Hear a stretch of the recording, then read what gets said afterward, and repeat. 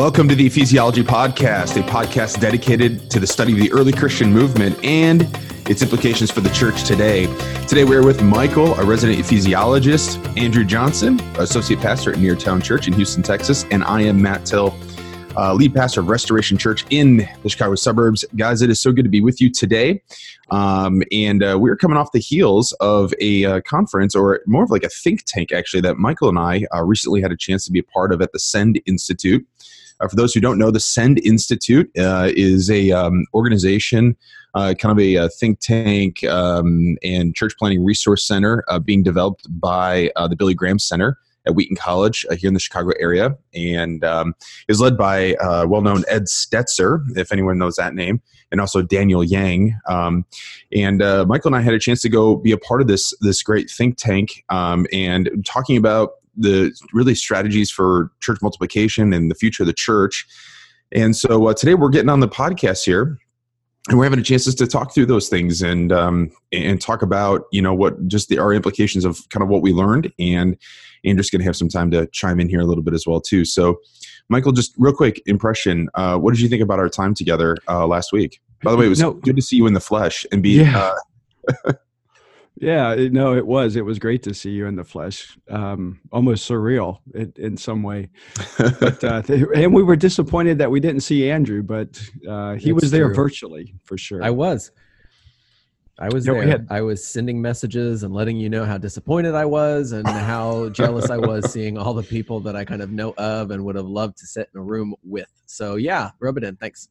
Yeah, well, we'll do more of that in this podcast. So, well, good. No, you know what? I think overall, Matt, it was a fantastic time to be together with the brothers and sisters who are thinking about the state of the church in the United States, and I was particularly struck by what seemed to be a general consensus on where we are, and where we need to go.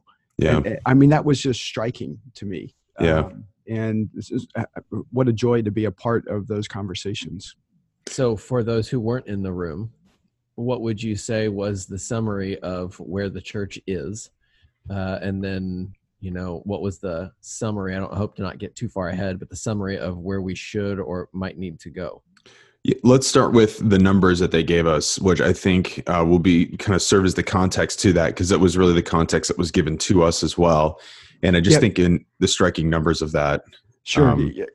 Stick a pin right there for a minute, Matt, and then go into those numbers. Okay. But just to give our listeners a context, there were about 50 of us gathered together from many different denominations: the Southern Baptist, the Evangelical Free Church, Presbyterian Church in America, the Salvation Army. Salvation Army, yeah. The Lutherans were there. And there were other church planting organizations and non-denominational churches that were present as well. So this was a very kind of cross-denominational, cross-organizational representation of what is going on in the arena of church planting in the United States. And so that the fact that there was such diversity in the room, I think, was telling, especially as we get into some of these numbers, Matt, that you brought up. Yeah, I agree. And actually, Michael, I share that too, because that was one of the main things that I noticed too. I'm like, wow, this is not just an evangelical presence here. I mean, it's broadly evangelical. Protestant really was really what was represented in the room. And I thought that was really fascinating just to see that. I mean, we weren't just talking to non-denominational, or the SBC. I mean, this was broadly speaking. And I agree that there was that general consensus in the room of like, this is where we're at and this is where we need to go. Yeah. So Church of God, I have to give a shout out to the Church of God as I was sitting next to Sean O'Neill. I mean, broadly evangelical from many different theological backgrounds. You have Reformed people, you have charismatic people, you have more, I was going to say more traditional evangelical, but I don't even know what that is, to be honest. But we'll save that for another podcast to dissect that one. So, all right. So here's the numbers that they presented to us. So there's a census data that they have from in the United States. So speaking about the United States specifically, in 2010, there were roughly 324,000 congregations, 324,000 congregations, and the population was around 309 million, okay, in the US, which basically equates to a ratio of 1 to 1,000. So there was one congregation for every 1,000 people in the United States around 2010. I think it's an interesting number too, because it's probably the height of what we would see, of what we probably, when we look back, when we go into the future, probably another decade, we're going to look back at like 2000, 2010, and we're going to agree that this is probably the apex, the pinnacle of the church growth movement of what we've kind of defined that as being. It would be my guess.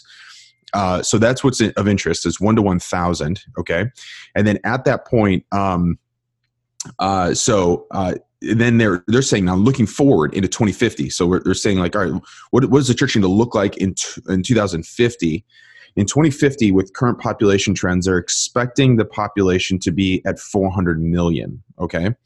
And in order for us to maintain a 1 to 1,000 ratio, now again, this is broadly speaking. So you've got some congregations of 50 people, you got some congregations of 500 people, you've got some congregations of 5,000, right?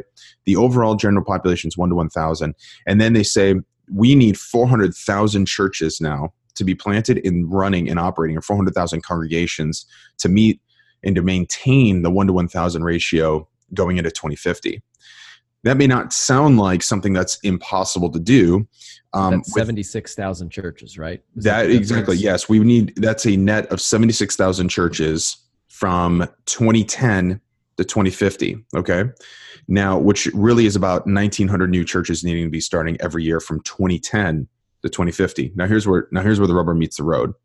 In 2014, we were planting on average 4,000 churches, okay, which is way above the 1,900 that they say is needed. We might want to clarify that too. It's not the actual planting of as much as it is the starting of, and I think correct. Some of this is definitions because, when we hear the term churches planted, what often comes in our mind is that these are established churches that are at some level of sustainability. But the reality is that the language that we're using isn't really reflective of the reality. And so we need to, I think, begin to talk about, I think even in this data, they're saying that 4,000 churches were started. But with that as background. Right. Yeah, that's helpful. So 4,000 churches being started as of 2014, well above the 1,900. However, we were closing 3,700 churches, which means that we only netted 300 churches in 2014. And that's on average. We've been only really netting about 300 new churches since 2014. So if we need to be starting 1,900 churches since 2010, netting, actually opening up brand new congregations beginning in 2010 to keep up with the 1,900 number, we've only been netting 300 since roughly about 2014. So we're 6 times or 7 times nearly off of where we need to be. Can you imagine this in terms of like, looking at like, if you would, a graph or a pictorial graph showing this information we're talking about? That means for every year, each state gets 6 new churches, and that's it. Wow. Yeah. Right. With the current trends. With the current trends, plus 4,000 minus 3,700, a net of 300. That means each state only gets 6 new churches a year. Yeah. Now, I think there's a lot there's a lot to chew on here, and a lot to think about as to why those numbers are, a question that I've kind of had swimming around in my head at one point is like, well, are the numbers inflated in terms of the number of churches in which a community can, withhold and sustain?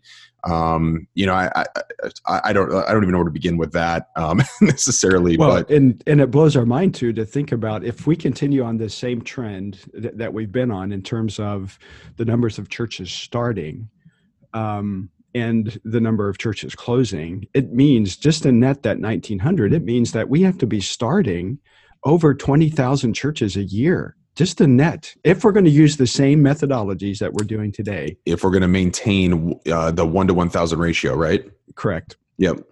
And that's overwhelming. I mean, think, where in the world are you going to find the resources to start using the same methods that we're doing today?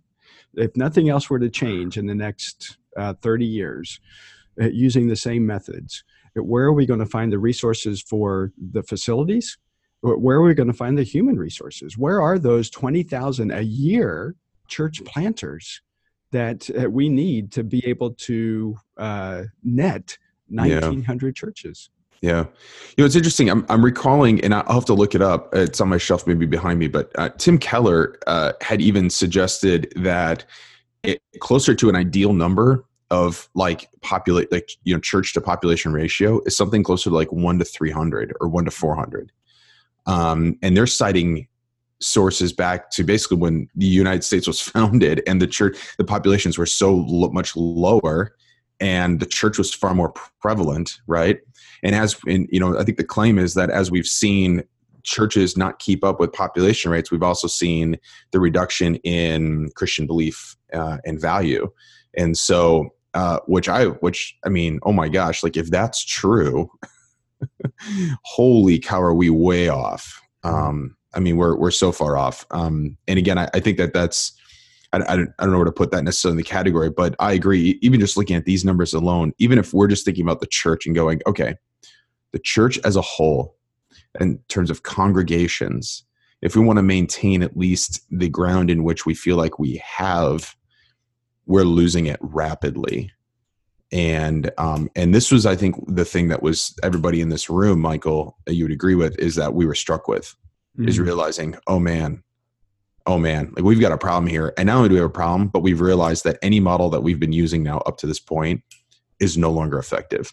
We are effectively starting brand new blockbuster rental videos in 2019. Yeah. It's no wonder anybody's coming. Yeah. I mean, it was at the same time encouraging and discouraging. I mean, it was encouraging that here are a group of 50 leaders focusing on church planting in the United States, identifying the issue. But, and so that was remarkable in and of itself. But at the same time, discouraging and overwhelming to think, holy cow, how are we going to get there? Now, but then at the same time, it was, again, encouraging because I think we were getting to some of the answers. Once we identified the issue, we began to think about how are we going to respond? If we're actually going to meet this challenge of seeing 1,900 sustained churches planted every year, and here I'm saying planted, not just started, but planted, sustained every year, what is that going to look like? And the one thing that we realized, as you're bringing up, Matt, is that it's not going to look like what it looks like today. And what it looks like today, at least what I took away, and I think this was the consensus of the folks in the room, was that the pastor-led, program-centric, volunteer-based church that is so predominant in the United States today is the church that is positioned to die. And that's, I mean, that has to change. Yeah. That seemed to be the consensus in the room. And, I was just so struck by the fact that everyone in the room was like, yeah, this is a reality. Like we have to rethink all that we've been building now on the last number of decades. And, we heard from Jeff Christopherson, author of Kingdom First, and a few other books.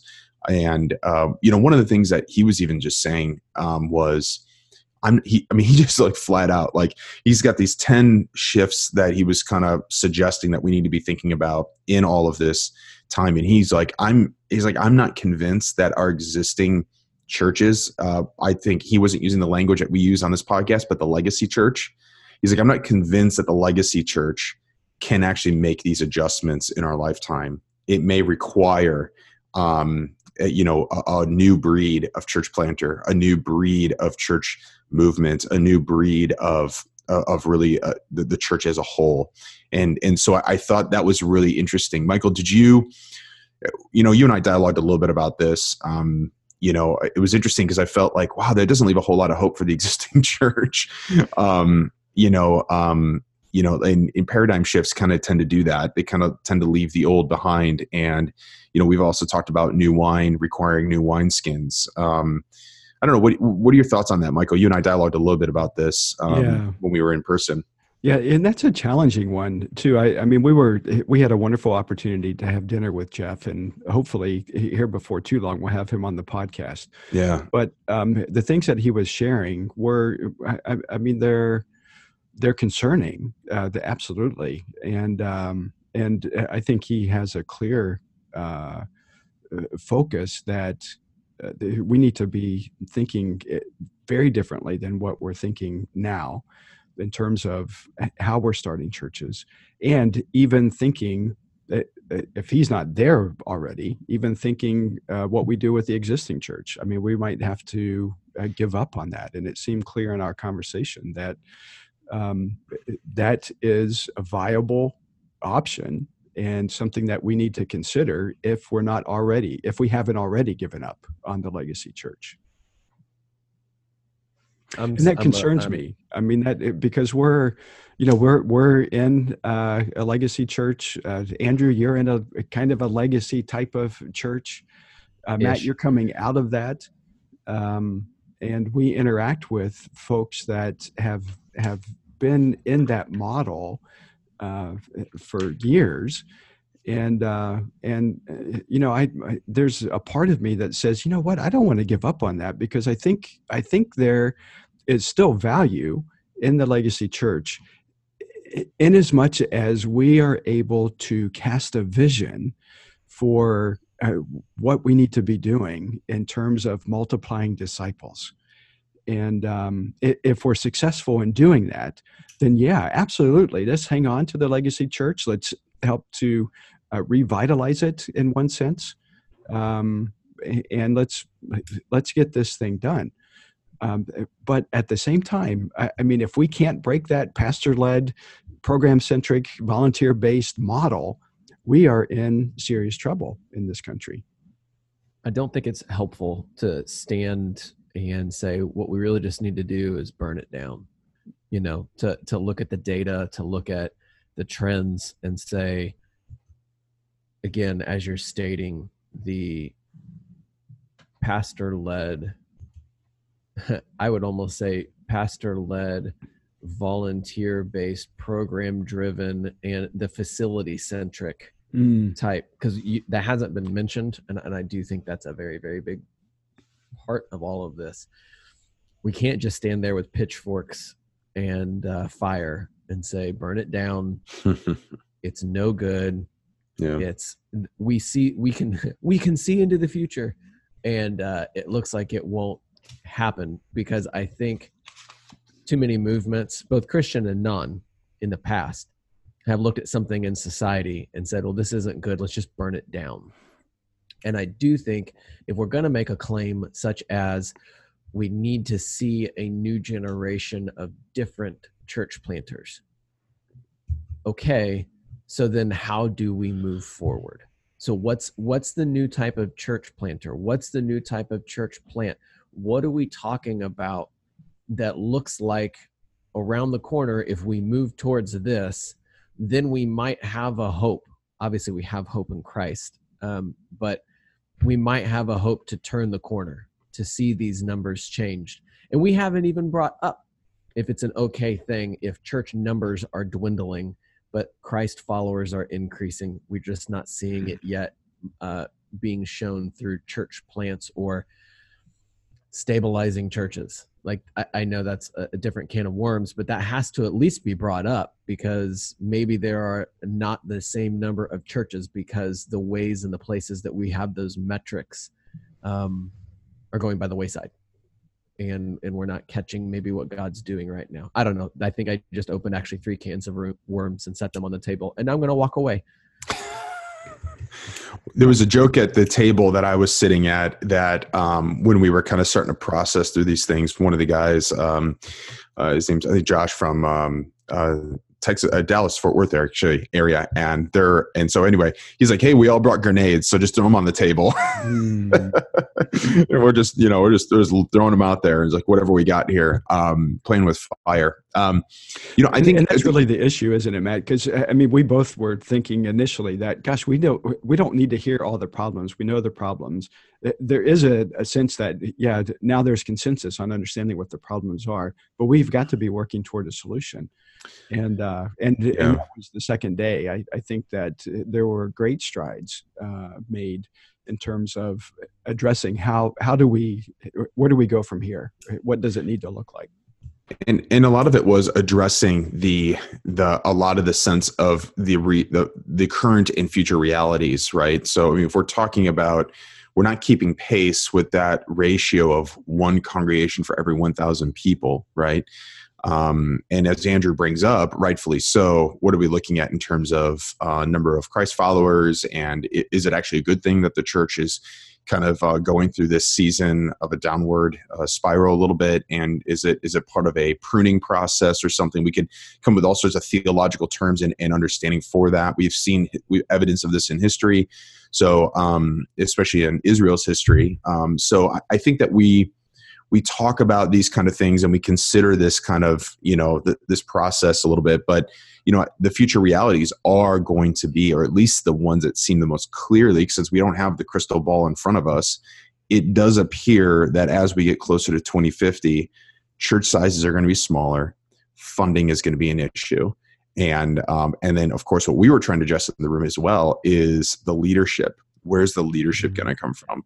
And even like our current seminarian, tracks are all about professionalized ministry and not thinking about it in a new productive way of like, what is the future church planter going to look like? And as Michael said, that was really the basis of kind of day number 2, was really starting to uncover, or at least coming up with these ideas, or ideate, if you will, some concepts for how do we begin to rethink about and dream of a new church for the future.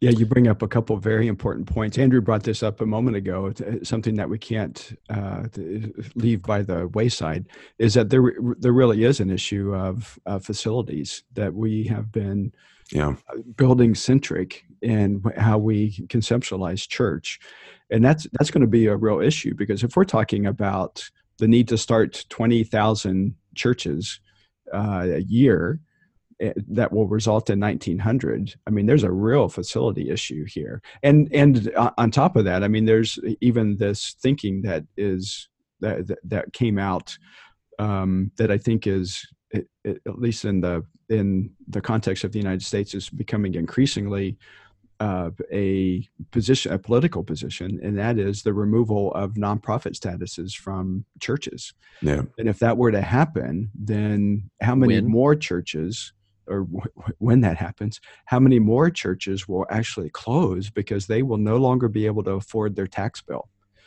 And if that were to happen, then I mean, the whole conception of what the church is going to change. I think I don't know if the church has a full grasp of that reality that is very possible may come upon us, is tax exempt status, tax-free properties, things like that, the normalization of that. And that will literally push the church into the margins overnight. And we're certainly on that trajectory, just with the last change in the tax laws with tax deductible contributions. Those have been basically eliminated unless you are giving more than $20,000 a year. I'm still good. You're still good. As he shakes his head. These are the jokes, folks. These are the jokes. Yeah. Well, listen, let's take a break here. And now that we've kind of painted a picture of gloom and doom and this a terrible dystopia, right? Let's actually on the other side of the break, Michael and I will share a little bit about what came up with at this think tank, and we'll talk about some of those ideas moving forward. Hey there, Ephesiology listeners. We are so glad that you are joining us. We want to make sure that you are equipped for all that God is bringing you towards. Michael, our resident ephesiologist, is so prolific in writing that he just wants to start giving away some of his books. So to help you know more about this book, here's Michael. God's mission in the world is about just that. It's a unique mission told from Genesis to Revelation. In fact, it's the grand narrative of the Bible. It's that one unifying theme that we see in all of Scripture, that God is in pursuit of a relationship with people. God's mission in the world is about telling the most remarkable story in all of human history and telling it in such a way that others can share it. We're offering it for free because we want people to be able to tell God's story.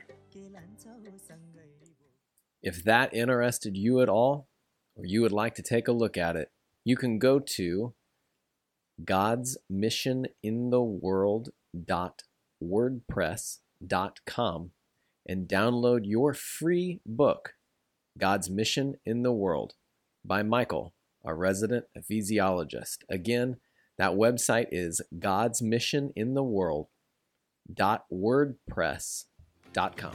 Welcome back from the break, and we've been talking about this, the Send Institute think tank that Michael and I had a chance to attend last week. And we're just talking about some of the impending things and the state of the church in which it exists today and is going to be into the future. And part of the second day of this conference, or this 2-day think tank, was that we were really exploring what is it going to look like for the church of the future, just kind of reimagining what that might be and what that might have to look like. We kind of had this exercise that they had us do. It was kind of a 4-grid thing of an ideation towards multiplication. What is it going to look like for us to not only net 300 churches a year, but closer to the 1,900 or 2,000 or more, right? So one of the exercises that we went through in our individual groups, and we all came together and shared these ideas, is that we had to ask ourselves, we had to think through a number of questions that we're trying to solve moving forward. But one of the things that we had to ask is, what do we have to stop doing in order to implement new ideas rather than just trying to add on to the existing structure? What are the things that we need to kind of take away from the existing paradigm in order to build something new? Michael, you want to share a couple of those things that really stood out to you? Yeah, I think overall what was standing out to me was that we have a real systemic issue here in the way in which we're doing church planting. And if that's going to change, like you said, to get to the 1,900 number that we need to net every year, then that system has to change. And some of the things, it was surprising. It wasn't surprising. I mean, these are things that we've been talking about on the ecclesiology. Mm-hmm. But for us, it's been driven by an exploration of the text of Scripture and that movement in the New Testament, and really understanding what was going on there. And so, in one sense, as we were going through this whole process at the think tank, I think, Matt, you'd agree that it was confirming to us that, yeah, holy cow, we need to be thinking at the biblical level, the contextual level, and really exploring what that New Testament movement looked like in order for us to introduce a change in the system. And so anyway, to get back to what you were talking about, in terms of what it is that we needed to stop doing, I think the general consensus was we have got to stop professionalizing the clergy.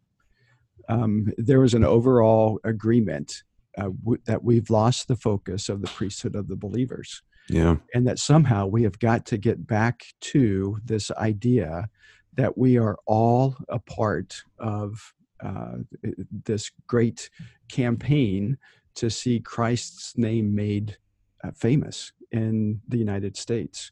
And in order to do that, we've got to stop professionalizing the clergy. So that idea of the things of which we need to change came in a couple of different phrases that we kept hearing about. One was the professionalization of the clergy, as you just mentioned. The other one was recruiting what we call free agents. Mm. So the single pastor. The other phrase that's like it is making pastors the heroes, right? The solo pastor, the solo key top leader, free agent, pastor, especially, again, most of these people in this room, actually all of them were representing some sort of church planting organization. So they're thinking through a grid of church planting, right? A grid of what does it look like to start a new church. And so most everyone we've been working with, even though we've been talking about for the last decade, co-leadership has been something that's been kind of introduced into our nomenclature. It seems, though, that everyone still is operating with the presumption of we look for that one leader who's that top, go-get-em, entrepreneurial, apostolic type of leader, and we just rally the troops around that individual, and we rally everybody around that one person to the point in which then, Lord willing, they've got 100, 150 people attending that individual's church. And then hopefully within the next, year or two, they're able to bring on more of that pastor-teacher kind of thing. And everyone in that room was kind of in agreement and going, we gotta stop that. I think they were in the right direction, because it was like this notion, we can't just keep looking for the one leader. We actually need to be looking for the plurality of leadership. And so there was that desire, and it's kind of getting into the next thing, but that was one of the things that they realized, like, we've over-professionalized this. We keep looking for that one key individual, that one key pastor, shepherd, teacher, apostolic, the one person to meet all things. And Michael, as you said, we've been talking about this on the podcast a lot, and is in Ephesians 4. I mean, there's a fivefold leadership, clearly. Or you would claim fourfold, but whatever. Yeah, but it could be fivefold. You can have five. I'll take four. Yeah, thanks. But I'll take four. Eventually, we're going to get there. But we've interrupted that series on leadership so that we can insert this podcast on the air sooner, because we think that it's very important and helps to give context for what it is that we're hoping ecclesiology does. But yeah, you're absolutely right. It came out that this institutional hierarchy that we've created, where the pastor's at the top, and then there are volunteers that are helping to serve in different areas of programs that the church starts, has got to be eliminated. And that's what we've been talking about, this idea of Ephesians 4, that the apostle, the prophet, the evangelist, the pastor, teacher are to serve the church by equipping the saints for works of ministry. And as we'll eventually get to, that is a flat leadership. It doesn't mean that there's not leaders that have authority, because there certainly are. And we see this in 1 Timothy 3, or in 1 Timothy in general. That leaders are to care and shepherd the flock, and they're to ensure that there's correct doctrine. So there is still leadership, but it's a plurality of leadership, that we're all in this together. And we need these different aspects of leaders in our churches if, in fact, we're going to grow. And what we have come to see, and what was coming out at the think tank, is that the pastor-centric, or the pastor-led model, really is focused on creating pastors. They're not focused on necessarily creating apostles and prophets and evangelists, but they're focused on creating pastors, or people that are like them. And the reality is that those who are sitting in the pew more than likely are not going to be like them. And so if that's what our hope is, that we want to see people in the pews involved in church planting, then we really have to equip them to be apostle-like, prophet-like, and evangelist-like, alongside of being pastor-teacher-like.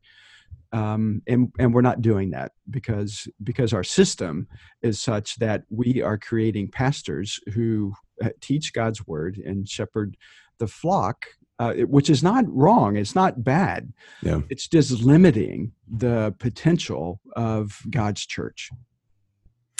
The other implication to that everybody else in this room realized also is that the system, as you were alluding to, Michael, is also a seminarian-based system that suddenly now has to reform, or needs to change how they go about in the training and the equipping of pastors, right?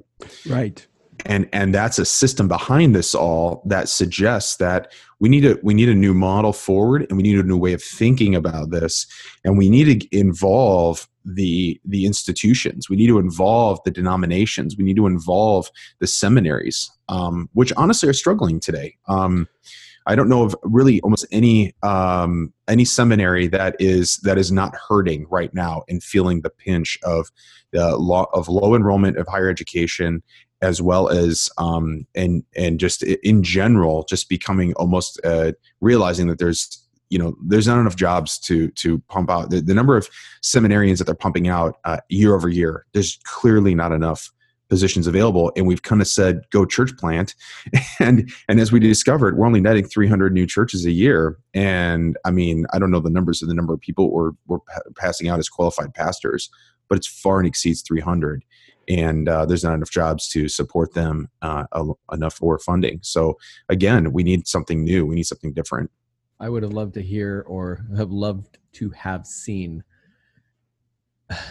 presidents of seminaries or people also present around that table, because it is a little funny to sit around in the think tank and go, you know whose fault it is? It's the seminarians. Are there any seminaries here? No. No. It's their fault. Yeah. But Andrew, real quick, nobody was saying that in this room. I want to just make that clear. Nobody was sitting there pointing their finger at, at Moody, at Trinity, at Wheaton. We were at Wheaton. You know what I mean? Nobody was pointing their finger at, or Liberty or any of these other places and saying it's their fault, but rather they've all just kind of acknowledged that, listen, the implications of what we're talking about today, you got to follow the path. You got to follow you got to go upstream, and we got to go. Right.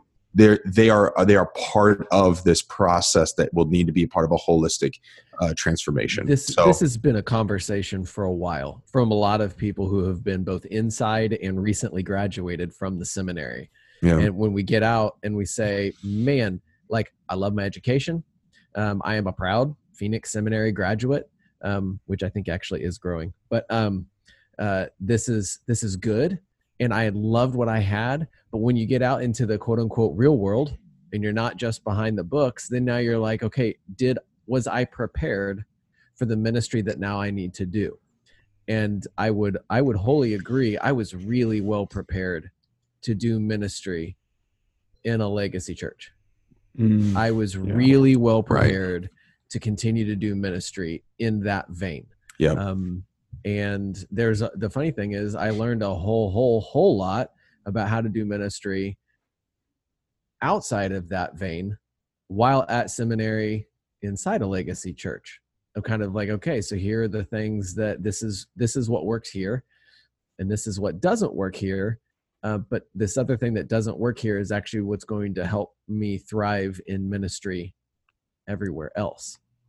So, and then on that note, the other thing that the room agreed on was a renewed vision of understanding of what is it that we're trying to achieve in all of this. Because you just mentioned, if everything is leading up to the professionalized minister who leads in a legacy church, they all agreed that the legacy models of, I'm just going to read off a few of them: launch large, attractional focused, mega anything was a fun phrase used. Event oriented. Thank you. Yes. And Sunday service as being the epicenter of all that the apex of all that we do. They all agreed that has to change, if not be done away with. There were some of those extremes in the room, but that's something that realizes, like, whoa, like, what are we doing here now? What are we trying to build? I'm like chomping at the bit. I really want to get to the happy stuff about ways we can move forward. Let's do it. Is there any other like massive things that we need to make clear on things that we need to stop doing? No, I think that was Michael. Do you have anything else? I think that was kind of like a summary. Other than the facilities question, I mean, stopping of building campaigns and building these things. I mean, the realization that to fund 1,900 sustained churches a year, if that means that we have to construct buildings, is just going to be a phenomenal task. So it seemed like the room then, when we started realizing like some of the things that we need to stop doing, the other things of which they realized that here's what we should probably start doing. And we should probably start doing this today or yesterday, right? One of the things that really came out was a understanding of, there was a lot of conversation about coaching. And again, you have to understand the room in the context. There was a lot of like church planting trainers and coaches in the room. So they're thinking through that particular grid. But really, it seemed like underneath it all, it was the disciple who makes disciples conversation. That seemed to be a key thread in all of this. Is, Michael, you already said it. every person a minister, every person finding their gifting and being equipped in their gifting and their calling, and to equip others for their gifting and their calling. Do you want to speak more to that? Oh, yeah, absolutely. I mean, that was so clear in that room, is the realization that we need to make disciples who make disciples. And the reality is that we haven't done that because we've been focused on a different model, that attractional model, where we're trying to invite people into a large gathering on Sunday mornings in hopes that through that process, disciples will be made. And the reality is that that's not happening. And so what the consensus was in the room was that we need to start and build pathways of this discipleship into the context of the churches today, but into the DNA of our new church plants. The other thing that was really talked about too was just, again, we've already mentioned it, but celebrating the priesthood of all believers, and that really equipping every person in a called role within the context of the church. And of course, this now leads down to the next question is, well, how big do these churches are? There's a lot of conversation about these are small gatherings. House churches were definitely talked about as being, this may be the future. We've been using things like small groups, missional communities as like placeholders, I think, for what most people are really getting into, saying, I think we may just need networks of house churches. Right. And that's the key here is this network and the reproducibility of this. So when we're talking about discipleship and making disciples, we're talking about these are disciples who will reproduce. They'll make more disciples. And then in the context of small groups or house churches, these are small groups and house churches that will replicate and will continue to multiply over and over again. Another thing, too, was talking about if we're addressing the deprofessionalization of the minister, of the pastor, was the reality that we've heard about bivocational. Bivocational suggests that a pastor has a side hustle or a side job, a freelancer, if you will, or maybe even has a full-time gig and works part-time for the church, usually with the hopes of that pastor would eventually be able to grow a church to the size in which he or she could eventually rise up to become a full-time staff member, paid staff members, usually kind of the mentality behind the bivocational. Some people remain bivocational forever, but there's a new term that's been coined. It's called co-vocational. It's really just essentially the idea that you don't have a side hustle.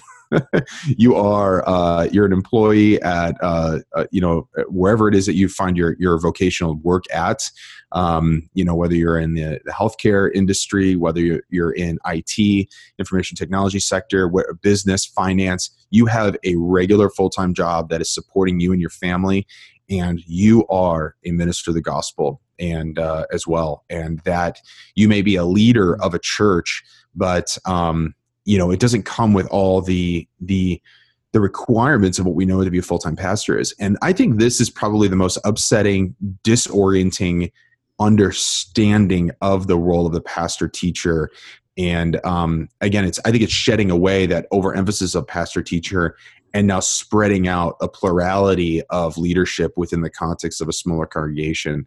I think this is the most upsetting thing, because it literally, if this catches wind and if this is really the way we need to go, it will put seminaries out of business. And I don't know if we're not calling for that, but rather we need to rethink what this looks like, or we need to figure out how to train for this, because this literally says whatever you know of your pastor teacher, that person is not going to do anything close to what you used to think that person does. I think it's really impactful when thinking about this, because in a way, just like we were talking about earlier, we were talking about the numbers, and I said, okay, well, have we asked this question or have we thought about this? I think for a lot of the church planting organizations, for the missionary organizations, for everybody is moving forward with the assumption, okay, well, Sunday morning is a given and music and preacher are a given. So now how do we make more disciples? And so everybody is trying to answer the second question. How do we grow the church? How do we grow the church? Disciples? Right there. But we've all done so with so Sunday morning is a given and the pastor has to be in the pulpit. But when we actually, now what you're talking about is moving back ahead of that question and now saying, how do we bring God glory? How do we, ecclesiology terminology from Ephesians 1, how do we join God in uniting all things in him? If we're asking that question, now it isn't so unrealistic to look at an engineer who is also going to fulfill maybe that prophet type role in his house church, because now we're not saying you need to be an engineer, but you also need to prep for a sermon for half of your week. Now we're saying, what does it look like to be an engineer and help speak truth when your group gathers? What does it look like to be that pastor, shepherd, teacher role, who is going to bring to exposit God's word, but also come alongside people to bring comfort, to point to Jesus? What does it look like to say, how do we reach out in a new way into this community? I'm a librarian in this community. I've got some great ideas. So let us as a house church, it seems like we have an ability then with that co-vocational model to be able to start seeing the church actually grow in the ways that we hoped, wanted, and kind of need it to. But it all requires us dropping the expectation it has to be on a Sunday morning with a large event. Michael, it seemed like in the room that there was a lot of conversation. You know what? I think I only heard one person actually say this, but I think that they were starting to reconcile. And maybe many in the room haven't really gotten there yet, but it seemed like we were really asking ourselves, what exactly is an Acts 2 church? Or maybe we need to return to the Acts 2 church.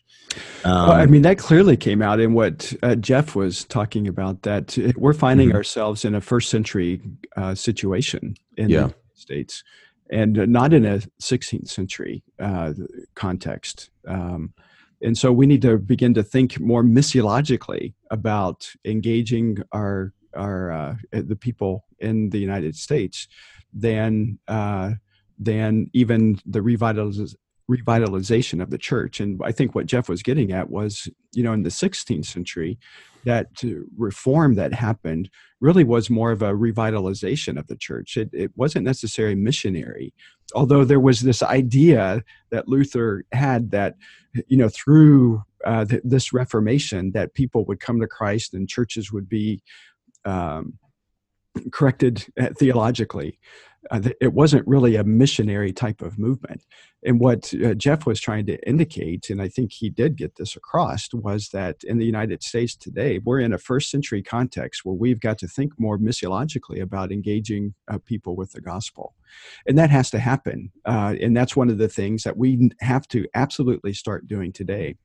I was looking a few minutes ago and being reminded of what Ed Stetzer had written about a couple months prior to this, that 79% of the unchurched people in the United States say that they would engage in a faith conversation, but only 39% of Christians have actually shared their faith. And that is a huge gap in the way in which we're conducting ministry and engaging our culture with the gospel. And so if there's interest in that, then we have got to begin to equip our people missiologically with this passion for a theocentric pursuit of God's glory by uniting all things in Christ. These things that we've been talking about on ecclesiology. So then that might be the thing, one of the things when you're talking about this new breed of church planter is somebody that may have that very rooted, driven missiological theocentrism. Is kind of at the forefront of their mind, that they go about both life and ministry, one and the same, not separate, not in a dichotomy, to his glory, driven so that all may know him. Is that kind of big, broad brush stroke? Yeah, it is in a sense, but here's the danger in that, Andrew. And I think we need to begin to recognize this, is that type of model that we're looking for, that driven person, is what this think tank was saying, that we need to stop looking for that driven person. Instead, we need to equip the whole body of Christ to be driven together to this pursuit of God's glory. and hence the idea of the priesthood of the believer. So we're no longer looking for the entrepreneurial, rugged individualist who can go out and church plant and be driven in that way. But we want to see the church, the people, believers, discipled into this idea, how we would put it, this idea of a missiologically theocentric passion for God's glory by more people following him.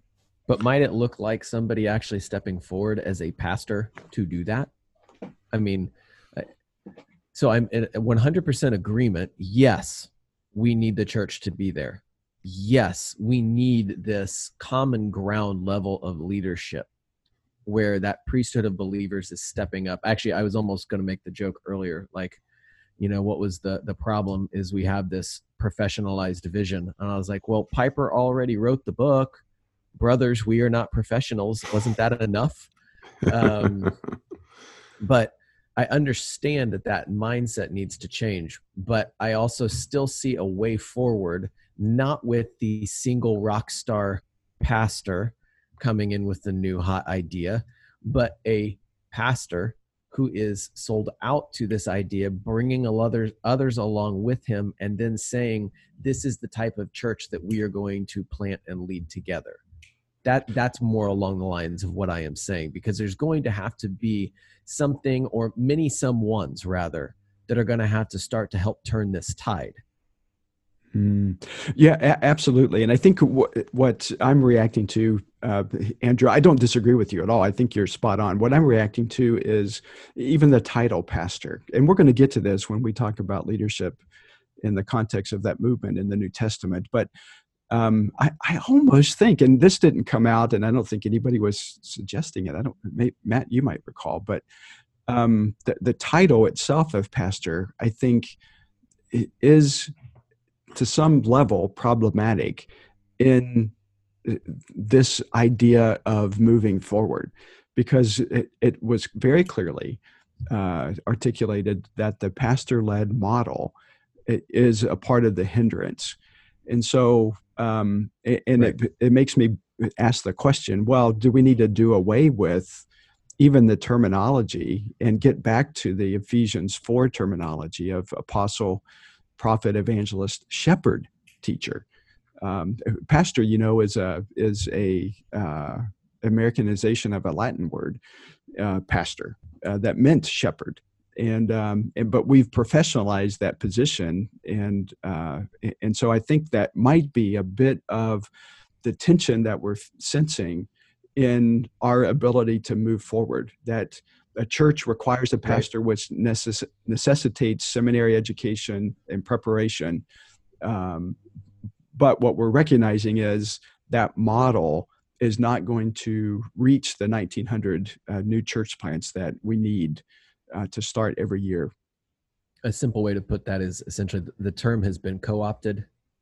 And so we're going to have to find something that's going to be able to reach the ends that we want without having to spend so much extra time trying to de-educate with the term. Just go with the different term. Yeah, is that right. What you're saying? Yeah, absolutely. I mean, in this vein, I like what Alan Hirsch is doing with the APEST stuff. And this is to some level, we're trying to do this as well with ecclesiology, as we're talking about this style of leadership that will propel a movement forward and help it to continue to grow. That we've got to have that flat leadership that's non-hierarchical, that really empowers people to use their gifts to extend the gospel for God's glory. So one other thing that really came out of this conversation of something that we would need to start doing is we talk about collaboration and the kingdom and being kingdom-minded. But I think the reality really started sinking into this group of people across all spectrums, across the Protestant denomination, if you will, and evangelicalism as a whole. But there seemed to be this sense of going, we really need a new collaboration. We really need to know what does collaboration really going to look like? And starting to, I think, a willingness. I don't think we got to that point.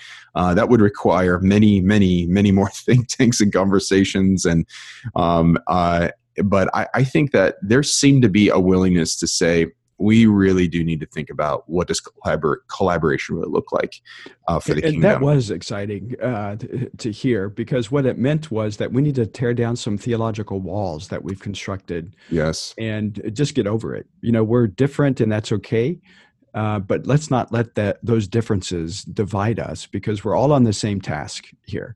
And that was so refreshing to hear, because again, you have Presbyterians, Evangelical Free, Southern Baptist, Church of God, you name it, all of these different denominations that represent different theological positions. And we're all saying that, in order for us to get over this hurdle, we've got to be able to lay aside some of those differences and really focus on this pursuit of God's glory by more people following him. So here's what I kind of want to land the plane for us in this conversation. And that is and this is kind of tooting our own horn a little bit, but I felt like I walked away feeling, man, there is really a place for ecclesiology in this room. Because when I first walked in, I thought, man, what are we doing here? You know what I mean? Like, you got all these like network denominations trying to, plot and plan and like think about the future of the church. And the more the 2 days unfolded, the more I realized, man, there is a place, I think, for this conversation. And that was the key right here, is that collaborative aspect and that theologic hermeneutic, if you will, of understanding like what is that, like, how are we deciding to try to, what's the unifying principles, I think? I don't know how to totally put it yet, but what are the unifying principles that are going to bring all these denominations together to be a part of God's mission in the world? And I felt, man, there's a place here for us at the table that I think that we're starting to kind of lean into. And I think there's something to say for that. So I don't, Michael, you want to just riff on that for a minute, or? Yeah, it looked like your neck was going to snap off. You were nodding so hard. Are you okay? Oh, I just thought he was head banging. I thought he had some cool jams going through his headphones. Yeah, right. No, you're spot on, Matt. And I love the fact that you stood up and called us to a theological hermeneutic. Oh, I put my neck out there, and I thought for sure that the bullets were going to start flying. So yeah, no, and you're spot on. I think, and we've had some conversation about this since then, that really, I think that what you were trying to say, I don't want to put words in your mouth, but that we want to focus on a missiological, theological hermeneutic, something that is going to push us forward along the lines of what we've been talking about, to have this passion. And we've got to have if we don't have the passion for God's glory in this, then we are not going to change anything. And that has to be foundational to what it is that we do moving forward. And I loved this think tank. I loved the consensus that we were hearing, identifying the issues, beginning to identify steps forward. But I think that there is a foundational piece that at least I felt like it wasn't completely articulated in the way that it can be. And again, we're not trying to toot our own horn, but we do think that this the biblical, theological, missiological foundation that we see emerging out of the movement in the church in Ephesus is critical in us moving forward.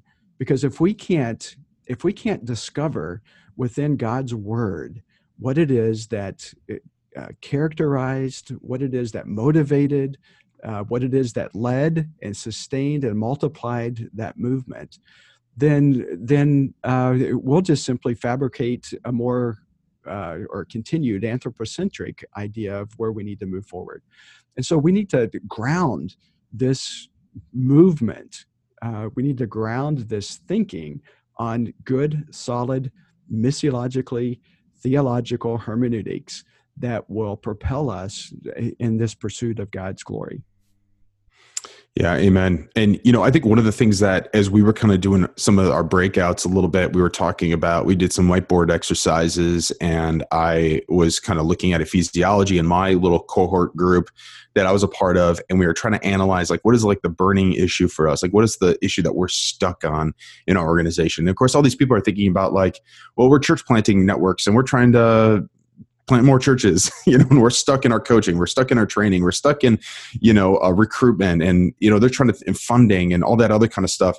And I'm sitting here asking the question, what is it that we're trying to get at? Because we're coming underneath all that. Like we're the before thought, right? We're just starting. Yeah. We're asking the question, why are we even doing this? And where do we go? Right. And what's that vision forward?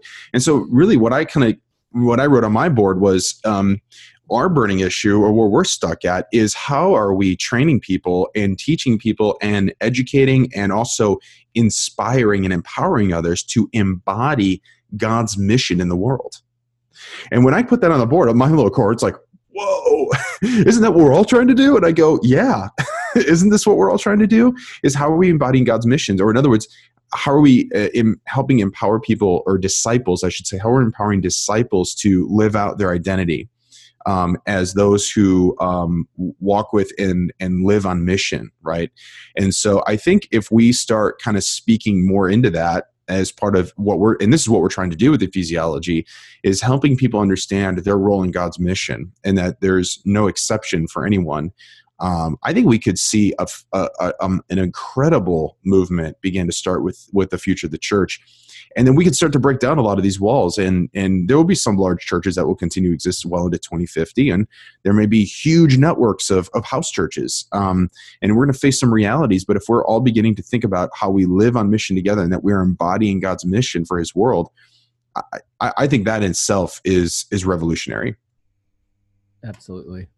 I think we do need to continue to ask that question as we're moving forward, is how can we be the people that God wants us to be? So glory driven, so centered on him, that his goodness, I say, drives us. It fills our whole sphere of what we are looking at. And also ask the question, if we are coming up against obstacles, if we keep looking at how our churches are operating and say, move the needle forward 10 years, 20 years, can this even exist?